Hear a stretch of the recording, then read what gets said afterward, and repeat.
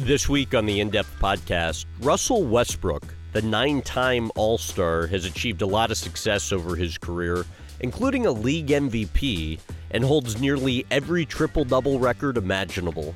I remember coordinating the filming with Russell Westbrook being one of the more difficult ones we've had before. We each had a shared sponsor, which was the reason for it happening in the first place. And as part of my prep for these interviews, I always talk to a few people close to the individual I'm sitting down with.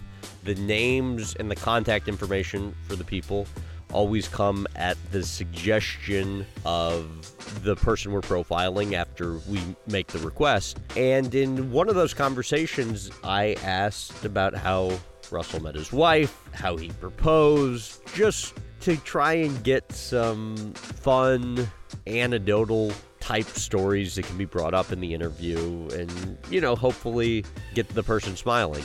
Anyways, that was one of many no-go areas for Russell, and they canceled the interview. Fast forward weeks later, it ended up getting rescheduled, and spent half the day with Russell, and it went great.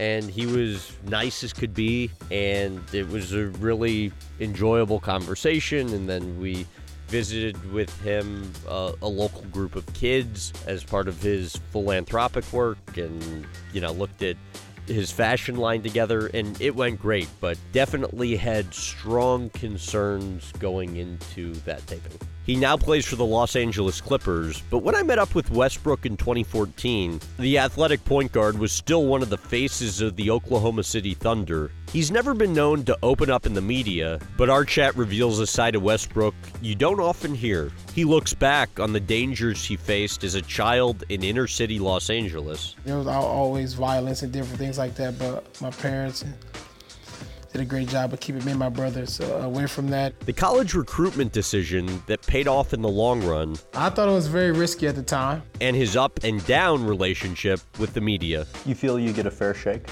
I don't know. I don't care, to tell you the truth. But our chat begins with Westbrook's unique fashion sense that draws attention every time he enters an NBA arena.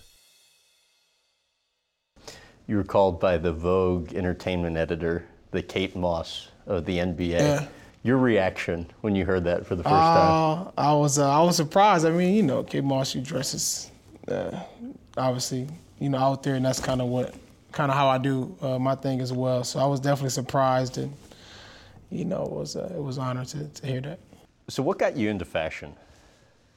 Fashion was something I was kind of, brought to my mom, was a big inspiration for me growing up, and as a young child, especially growing up in inner city. I wanted to find something that I liked to do other than play sports. And dressing nice was something I like to do. And now I'm at that opportunity where I'm able to take advantage of that. How did your mom get you into it? She's always big and dressing nice and looking nice and having me and my brother look nice, and even my dad having us all look nice, because she's so involved and she knew all the trends, she knew everything that was going on. She even knew more of the stuff than I knew growing up. So it was a big time inspiration for me. What do you like about it? I think it's fun. It gives you a way to express yourself. It gives you another way for people to get to know you without you saying anything. I think it's a way that it can relate to different age group, different people across the world. And I just think it's just another way to kind of branch out and be yourself. What goes into you picking out an outfit? A lot of things vary, man. Gets a lot of attention what you wear? Yeah, I would say that. But I think the weather, where I'm going, colors, obviously what I'm going to, the scenery, it varies on a lot of different things, and it takes time. And you said it often takes 3 changes in the morning to figure it out. For sure. It's a fun process. I know packing for the road sometimes may take me 2 or 3 hours just to kind of figure out what I want I mean, for me, I like doing it. I have a lot of different options, and I'm blessed to be able to go in my closet and kind of see what I want and pick shoes and start here, start there. It's just a long process that I like to take my time doing. Have you found as your fashion sense gets more attention that you don't really have to shop as much anymore because people are giving it to you for free? Sometimes, for sure. That's definitely a big part of it as well. You know, I've had been having great different opportunities to hang with different designers and talk to different people, and they've been, you know, great of gifting me certain things and, you know, wanting me wearing in their stuff. So I've been able to get a few things. What's your closet look like? I've heard from multiple people it's pretty impressive. Jeans are all at the bottom, jeans and slacks and different things like that. Excuse me. And at the top, I have a middle section. Middle section is T-shirts, short sleeves, and collars. And at the top is long sleeve shirts, long sleeve button-ups. Then I have like a section of all my jackets and coats and bombers. Then I have a jersey vest section. And I have another section, suit section. And then it transitions into my shoes. Your brother was telling me the other day, he's like, even though it was reported he has 700 pairs of shoes, it's actually more like 1,000 pairs. Probably, yeah, for sure. I mean, I have shoes all over the place. I have some in his house, my house, in my closet, in storage, so. So why do you believe shoes are the most important item in any outfit? I think it kind of puts the finishing touches on it. It can bring out the outfit, it can bring some color to your outfit, it could bring, you know, you can kind of downplay out. It all depends. It can turn the outfit from casual into being more, you know, just comfortable and hanging out. How important are glasses to the wardrobe? I think that's important too. I think that's an important piece that I've, you know, that I've kind of had over the course of the years of keep dressing up and find different color color lenses, and different things like that to be able to make the outfit turn out the way you want. What do you like about it? For me, it's all another way to express myself and, you know, how I feel and what I like on that particular day and what I like about fashion. And you have perfect or better than perfect vision too. Yeah. So, yeah. I mean, they aren't prescription, and some of them don't, or most of them don't even have lenses. Yeah, right? some of them don't have lenses, some do, some don't. I just like them just because it's a good style piece. So you've been to New York and Paris Fashion Weeks. Yeah. You've also been to Milan. Of those three places, what's been the most memorable experience? Memorable, I would say Paris, just because that was my first time in Paris in general, and the shows and everything is running a little differently than New York. But I think New York is kind of where I was able to kind of understand fashion a lot more. And it was a place where I was able to talk to different people, meet different people, learn a little bit more about fashion compared to Paris. What helped in you understanding it more? Just meeting different people, going to fashion shows, just having an open mind. I mean, I play basketball and do that throughout the whole year, and then you want to go on different lanes. You have to learn. You have to do your research. You have to meet the right people. And I was able to hang around and meet some of the highest tier people in fashion. When you walk into the lobby of a nice hotel, right, what are you paying attention to? Oh, I mean, colors. I mean, even in here, carpets, wallpapers, you can kind of just see the decor. Not everything go together, the different colors. And I think that's an important part of fashion too, because if you put an outfit together, you can kind of see burgundy go with orange, burgundy, white, all the colors that kind of mix together, and you can kind of get a good sense of what looks nice together. Do you have a favorite outfit of all time that you've worn? No, man. You know, people ask me that all the time. I can never give them an answer. I don't know because every time I put an outfit together, I think it's one of the favorites. That's how much time I take on it. So I feel like if I put this on, this is the one. So it's hard to say. How would you describe yourself? I don't know. I mean, for me, I know I just being myself, man, is I don't know how to describe it, but I just just be myself, man, regardless of what the situation is or what, may happen, if it's fashion, basketball, whatever it is, just kind of being myself and just kind of going on how I feel and what I think is right. How would you want close friend to describe you? I don't know. I would want them to say, how they felt just on, how I am as a person and as a friend to them. I mean, everybody's answer could be different because I have different relationship with different people. But I mean, I probably would say the one thing they may have in common is that I'm passionate about whatever that it is that I may be doing. How confident are you? Very, very confident, but not cocky. I would say there's a difference of being confident and cocky. I have a confidence is important. I think it's just something that I've been able to keep and hopefully to be able to keep for the rest of my career, my life. When did you actually develop that confidence? I think it was just something that I was blessed with. I think it's something that you over the course of my years of growing up, my parents raised me and my brother the right way, and to have self-confidence. I think having self-confidence is very important in this world, and regardless of whatever you're doing. I understand you're actually pretty shy. Is Yeah. is that true now or more true a while back? More true a while back, Okay. for sure. I didn't say much. I didn't do much. I was kind of quiet to myself. But when I did do something, everybody knew that that it was done. Well, yeah, your brother's like, I'm the outgoing one who's always speaking up, and Russ is the one who kind of would keep to himself. Yeah, that's definitely how it was. My brother is always the one that kind of outgoing, meet new people. He always knows everybody where I'm at. That's the type of guy he is. I've gotten better over the course of the years and being more talkative. You apparently take it personally, or at least used to, if somebody scores a point on you. Yes, Why? I do. I mean, it's just how I feel about the game, and I love to play basketball, and I love the game, and I want to be the best, and I feel like to be the best, you got to take pride in every possession, every time somebody even may score on you, or you may turn the ball over, or whatever it may be. You have to take pride in it, and take it on the chest and try to find a way to fix it. And I understand you used to get so frustrated when that would happen that it would negatively impact your performance on the next play. For sure. How were you able to overcome that? I mean, it's still hard to overcome now. Really?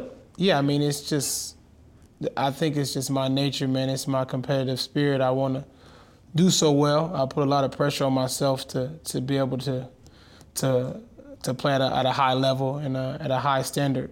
And throughout games, there may be times where I may be mad at myself and it may reflect on next play, but quickly I have to be able to transition out of that, because the game is not about me. It's about my teammates, and it's about us as a team and winning the game. When you find yourself getting to that place now, are you able to better catch yourself? For sure. Yeah, definitely. As younger? I've gotten older and been playing the game for a while, I definitely catch myself a lot quicker. And how do you do that? Just always sit back and take myself out of the equation. I think it's important that throughout the game it's tough. You may miss a few shots in a row, then you may start thinking about how can you make the next one. And that's when I take myself out of the equation and just try to find a way to help my team, help my teammates. You've said you play mad. Yeah. How so? Just playing with a chip on my shoulder. I think for me, I always feel like there's something to prove or something to do. I think every night, my job is to come out and compete for my team and bring that edge, and that's what my job is.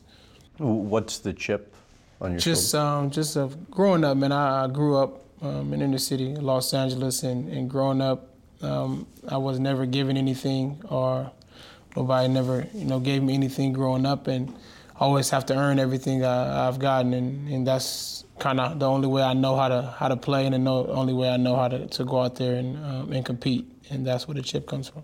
I thought this was kind of interesting. People think you're right-handed because you shoot with your right, eat with your right hand. You can even throw a football right-handed. Explain that. Well, naturally, I'm left-handed. I mean, it's just, I don't even know where it comes from. It's just, I've never asked or never even paid no attention to it, but I know I can do different things in different sports based on what it is, either hand. You apparently, before every game, will call your mom and dad, and after every game, will also call them. What do you guys talk about? My mom, we don't talk anything about basketball. Okay. Prior to the game, we talking about whatever that I want to talk about, whatever that she wants to talk about. And I think that's important to have a balance. And then my dad, we're talking about the game and what can I do to go help us win the game or help my teammates, or where can I be better from last game. And I think both of those conversations are very, very important to me. And because it kind of keeps me balanced. My mom, I know once I get on the phone, I'm not going to hear nothing about basketball, because there's times where I don't want to hear anything about basketball. Right. And my mom, she knows that, and there's times when I don't want to hear. My dad still talks about it. So, but I mean, that's the difference, and it's a happy medium. It's a good combination for me. Kelsey Bars, right. Somebody, your late friend, who's obviously near and dear to your heart. During a routine game of high school pickup basketball, your best friend and teammate collapsed and later passed away. When he collapsed, how quickly did you realize how serious it was? I mean, it was quick, very, very, very, very quickly. I didn't, I just thought he just passed out from being tired, or, maybe just dehydrated, because we played a lot of games that day. I didn't know.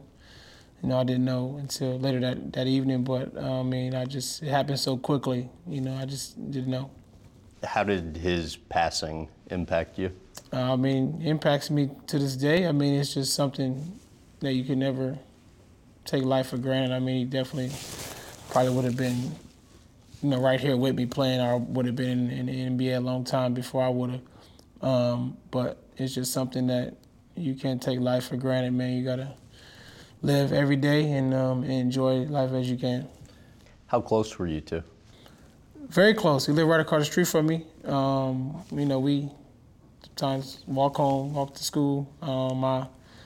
I take his go to his grandma's house across the street, talk to his brothers and sisters. We were close, and he came to my brother's parties. We hung out, went to school. We hung out every day, basically. I've been told that after Kelsey passed, it caused you to almost push yourself harder. Yeah. Why? Just because I know he would have been, the player he was and the person he was, he would have been, one of the best players at the time in high school and moving to college and definitely going pro. So I just feel like, I just got to come out every day, every game, every time I could, to be able to work as hard as I can, to put myself in position to be the best player I can be. And you wear his initials on you for every game that you play. And you've said before, you feel like in a way you're playing for Kelsey. Always. That's why I always have the band on. I have it on my shoes. It's just he's always a part of me, regardless of where I'm at or what I'm doing. As long as he knows and I know that this is for him. How would you describe the area you grew up in? I moved around. From different places, but where'd you move around? Just in Los Angeles. I moved around different places in inner city of Los Angeles. And growing up, it was. I don't know how it was. It was a norm for. That's all I knew. It was a norm. It was a norm for myself and my brother. There was always violence and different things like that. But my parents did a great job of keeping me and my brothers away from that, and sports was a big outlet to kind of go to keep you off the streets and keep you out of trouble. Well, looking back on the area you grew up in now, that you have the means to live in the nicest areas of any city, how tough rough an area was it? Man, sometimes me and my brother kind of sit back and talk about different things, growing up, and it's crazy because you kind of realize how you became the person I am today on, different life lessons, different things I've learned from growing up in my neighborhood. And I think it's always important that you always, keep that part of you, because it definitely makes you the person who you are today. Your brother was telling me that, many of the friends you guys had when you were growing up wound up either in gangs or in jail. Yeah. How challenging was it to avoid getting into trouble? I mean, it can be challenging, because those are my friends. Those are people that I hang with throughout in middle school or in high school. Those are our friends, and those people I play sports with. So it could be difficult at times, but I always found a way to kind of just separate myself, at the right time in the right place. What would your mom and dad do to keep you and your brother on kind of the straight and narrow? Just keep us focused on what the task at hand was. For me, it was my brother was school. Regardless of what was going on outside our house or outside the home, we locked in on homework and locked in on sports, and that's all we knew. You used to spend hours sitting on the sideline of the concrete basketball courts at Ross Snyder Park in South Central watching your dad play. Right. What do you remember from that? Just sitting there and watching my dad's friends argue. That's all they did. Argue? About what? Just argue about somebody call, make a call back, call. They argue for 45 minutes. They play for 5, argue for 45, play for 5.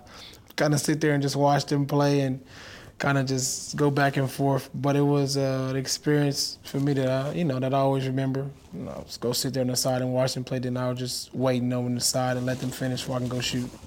What do you think your dad learned from watching Magic Johnson play that he tried to pass along to you? Just being unselfish, not even on the floor but off the floor. I think Magic Johnson does a lot of different great things in the community of Los Angeles and a lot of great things across the world. And I think that's one thing my dad,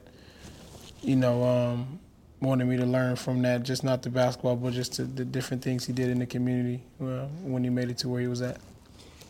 What would you and your dad do when you were growing up in the gym? Yeah, I mean, if we could find a gym, but most of the time we wouldn't get a gym. We'd be outside on the court, or if we had a gym, we definitely will get it. But we just work out, talk mess, talk trash, and have fun. It wasn't, it was serious, and I was able to get better. But it was also a time to, have some fun after I'd done my homework and did all the other stuff I had to do at the house. And bond with your dad. Yeah, and my mom sometimes would come sit on the side. My brother would be there sometimes. I played 2-on-1. I used to play when I got older in high school. I played to go 1-on-2, I should say. Oh, really? Yeah. And how'd those matches turn out? It was good. It was a lot of fouling. I used to do a drill where they used to just foul me, just to do it to see if I can take contact. It helped me. It was fun. It was something that my brother big football, so he loved all this contact. So this was his best part of the day. My dad at the time was pushing me around, but I don't think they can do that now. Have you tried playing since? No, I don't mess with my brother anymore because I know he's a lot stronger than I am. So I leave that alone. How instrumental do you think your father was in your success? I would say a lot. Both of my parents. I wouldn't pick and say my mom because they all played, like I told you, they played different parts. Right. And I think it's important that and everybody knows that they play different parts. I mean, they both were very, very instrumental to my success and still now because of just who they are as people. And they constantly stick to their roots regardless of what I may have done or what I'm doing or based on success I'm having. And they always make sure that me and my brother are on the right path. You were cut from your varsity high school team as a freshman. How did that affect you? I mean, it just made me get back and get better. I mean, just tell me I wasn't ready. I went back to the drawing board and got better, played freshman that year, and then end of my freshman season, I got called up to varsity. Bother you at all? Not really. Tell you the truth, I didn't get bothered. I went. My dad was mad because I didn't. He was. Yeah, because I went to tryouts and I didn't go to tryout for varsity. I went straight to the freshman team, so I started low. What and why did you do that? I don't know. I just because they said freshman over here, I just went where freshman was supposed to be. Mm-hmm. Then I came home and said, oh yeah, he was like, why you didn't try out for varsity? I was like, well, I don't know. I didn't. Then I went to try out. Then I didn't make it. And then, he didn't say nothing. I didn't say nothing. I left it alone, played freshman, and then ended the season. I was playing varsity. It's interesting you say that, though, because we just taped one with Steph Curry not too long ago, and he says one of the biggest single regrets of his basketball career is not trying out for varsity his freshman year because he felt like it hurt his development. Yeah, I didn't try. I just went. Yeah. I remember it like it was yesterday. Went straight in gym, went straight to the freshman.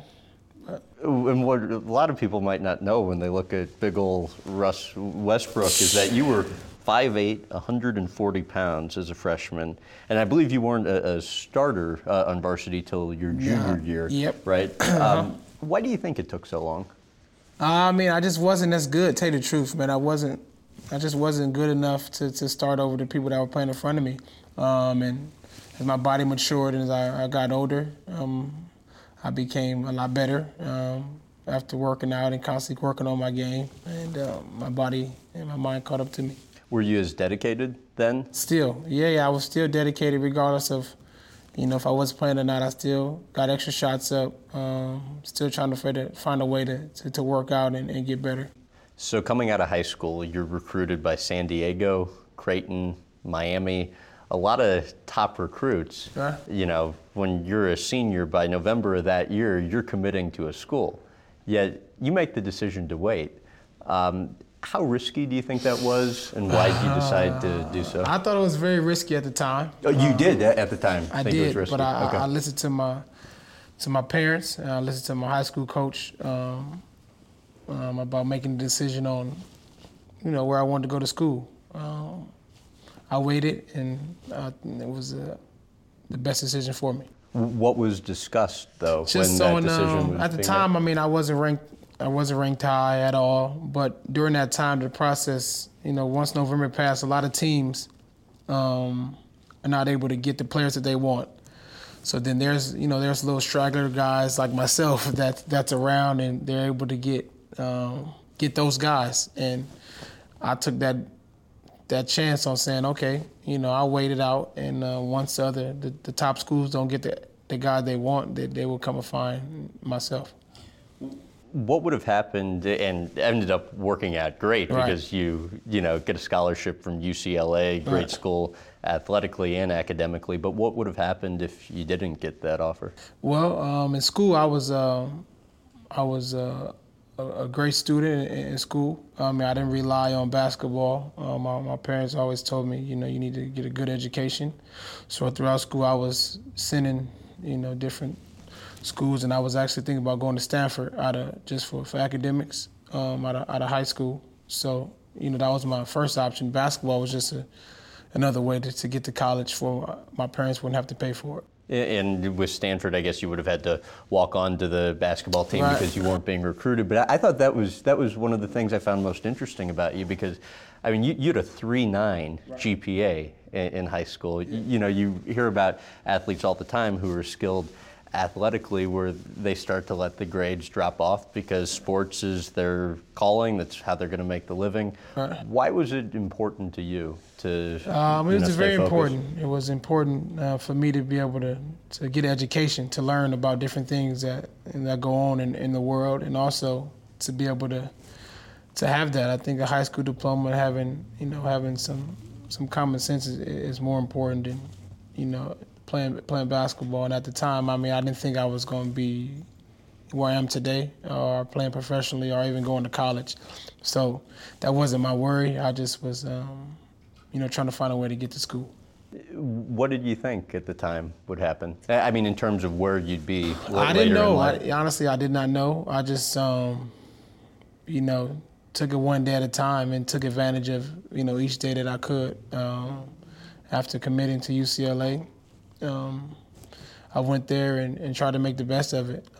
Went there and tried to, show everyone that I can play at a Division I, top school in the country. Did you have the goal at that time of being an NBA player, or? No, I mean, honestly, that goal didn't come to me until after my first year at UCLA. Wow. So, I mean, I didn't think I was gonna make it pro. My only concern was that growing up in inner city, I just didn't want my parents to pay for me to go to school. You've obviously had a ton of amazing moments. Yeah. One of your signature games coming in the 2012 playoffs versus the Lakers, where you just go on a tear. What sticks out about that game? I mean, that was I think that year for us was a good year for our organization and for our team, and it was a good year for us to kind of expand and kind of show the world what Oklahoma City is about. Because I think at the time, still people didn't really understand, how good we could be. And I think that year we showed everyone how good we can be. And during that series at the Lakers, obviously it's a great team, and I was winning on the road, winning championships. And that series, I thought it was my job and as a point guard to find a way to get us wins, and throughout the game, I just takes what the defense give me. We were taping one a while back with Kobe Bryant, and Kobe was saying, when he gets in that zone, when he goes on a tear, it just feels different. Similar for you? Definitely. I mean, I think any player would say the same. I think once you get into a zone of your own, I don't think there's too much anybody or any player can do to stop it. And what does it feel like? It just feels like regardless of whatever you do, everything's gonna go your way. Ball gonna go in. Whatever it is that may be going on throughout the game, shots that you may not have made before may go in. It's just how it goes sometimes. How rare is it that you're in that sort of zone? I mean, it's rare. I mean, it's tough to get in those zones, but the great ones were in the zone a lot of the times. Like Kobe, Michael Jordan, and Magic, and those guys were in those zones a lot of times. Team USA, how do you balance the need to get some rest over the summer, the seasons are long, with the desire to play for the national team? I mean, I think it was a no-brainer for me. Regardless of how long of a season I just played, I think you can't pass up an opportunity to play for your country. In my opinion, I think when you're able to have the three letters USA across your chest, it means a lot more than you. I mean, you're playing for a lot of other people across the world, and I think it's just an honor to be able to have those three letters across your chest. You say that, which makes complete sense, but you've been on the team for a while now. There have to be points where you're just like, man, I just want to lay on the couch and watch some TV. I like it, man. I love it. I think it's just, it's an honor, man. I think certain things you can't let pass you up, and I think that's one of those things where if I'm able to play, then I will give it a go and try to represent my country. And I think a lot of other guys are getting into it as well, because it's a fun experience, man. You get opportunity to bond with different guys and see different parts of the world, and also at the same time, you have you don't have a city, you don't have a town, you got the whole world behind you of rooting for you for the USA, so it's a great feeling. What do you most recall from winning gold at the 2010 World Championships and then in the 2012 Summer Olympics? I think the one thing I recall from both of them is the ceremony at the end of the game. I think that's the most important part and the most emotional part of the whole thing. At the end of the game, and once the winner is chosen, the team with the gold medal kind of stands up on the stage and kind of hold hands, and your national anthem is played. And I think that's like the moment where you kind of sit there and you realize, and you're looking around and you hear the national anthem and the USA flags are flowing. It's kind of a moment you don't forget. What's it just generally like spending so much time on the same team with so many of the league's top players? I mean, it's different. You get a chance to kind of see and interact with guys off the floor because you may not know how guys are in the locker room because they're not on your team, obviously. And when you get it to the USA, you get the opportunity to kind of hang out with different guys, go to dinner, go to lunch, just kind of hang out, see how they work, see their work ethic, see how hard they work. You get the opportunity to learn different things from different players. Anybody that surprised you the most? Surprised? No, but I say I learned a lot from communicating with Kobe Bryant throughout in 2012 in London, just learning different things about the game and, just picking his brain a little bit. Like what? What did you learn? Just different moves, different things that can help me become a better player, and just talk to him about, back in the days when they were winning championships and different things like that, just picking his brain. Was there a takeaway that you had from those conversations with him that's really stuck with you? Just the respect factor, man. I just respect, everything that he's, kind of done. And when it comes to basketball, he's put himself in a position where there's no one that can be like him, moving forward. Why do you think you've gotten criticized so much in the press over the years?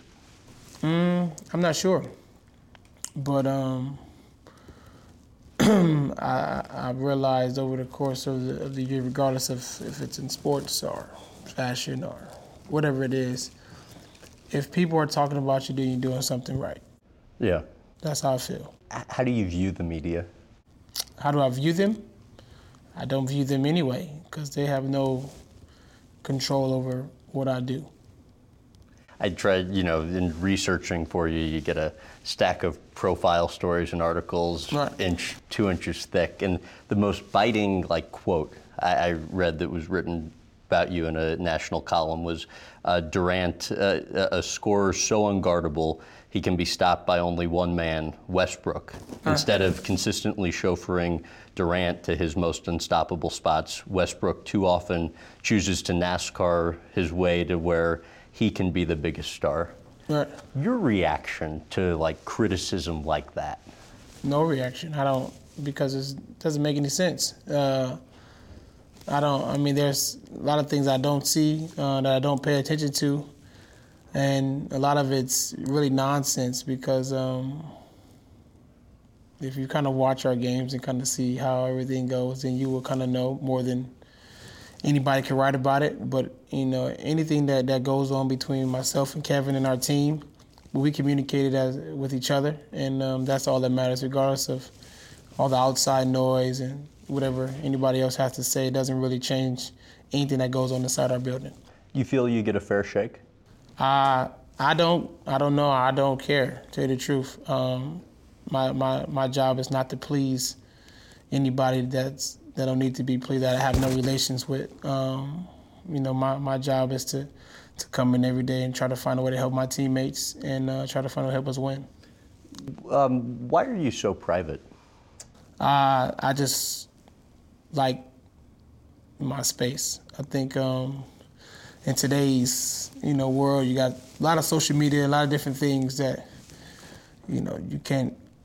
You got camera phone, you got everything, right. Instagram, Twitter, whatever. And sometimes I just like my own space because there's a lot of different things that can be misconstrued. You can see different pictures and can think one thing, and can see one thing and think another. So I think it's best if I just stay to myself when it comes to certain things. Speaking of social media, I love this. You actually helped facilitate a marriage proposal on Twitter. Tell about how that went down.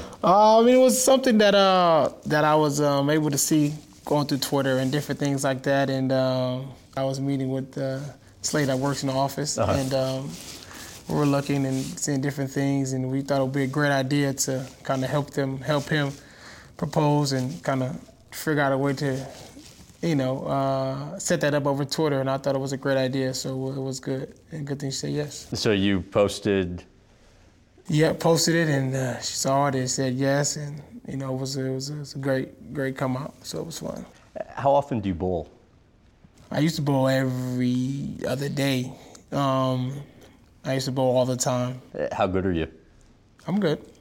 Is it true that you bowl a lot by yourself? All the time. Why? To practice. I want to practice. I want to be good. I wanted to be good and find a way to perfect this hobby that I was doing. And I bowl a lot by myself. I be in full-out sweats, sweating. Full-out sweats? Sweating all over it. Just, it was fun. Would you prefer bowling by yourself than with people? Yeah, I concentrate. Yeah, I don't bowling at night and bowling with friends is fun, but I can't concentrate as much as I want to unless I'm by myself. So you're apparently a real car guy, and I've been told to ask you about the green lizard and why you were always late for your pre-draft workouts. Well, the green lizard was my first car. The two-door Grand Prix is a car that I had a few problems with.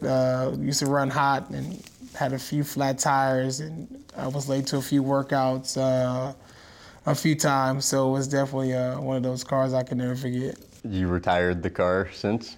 The car's going, yes, the car's going, but I always remember it. So. Did it cause any problems for you? Yeah, it caused a few. Ran hot a few times, cut off.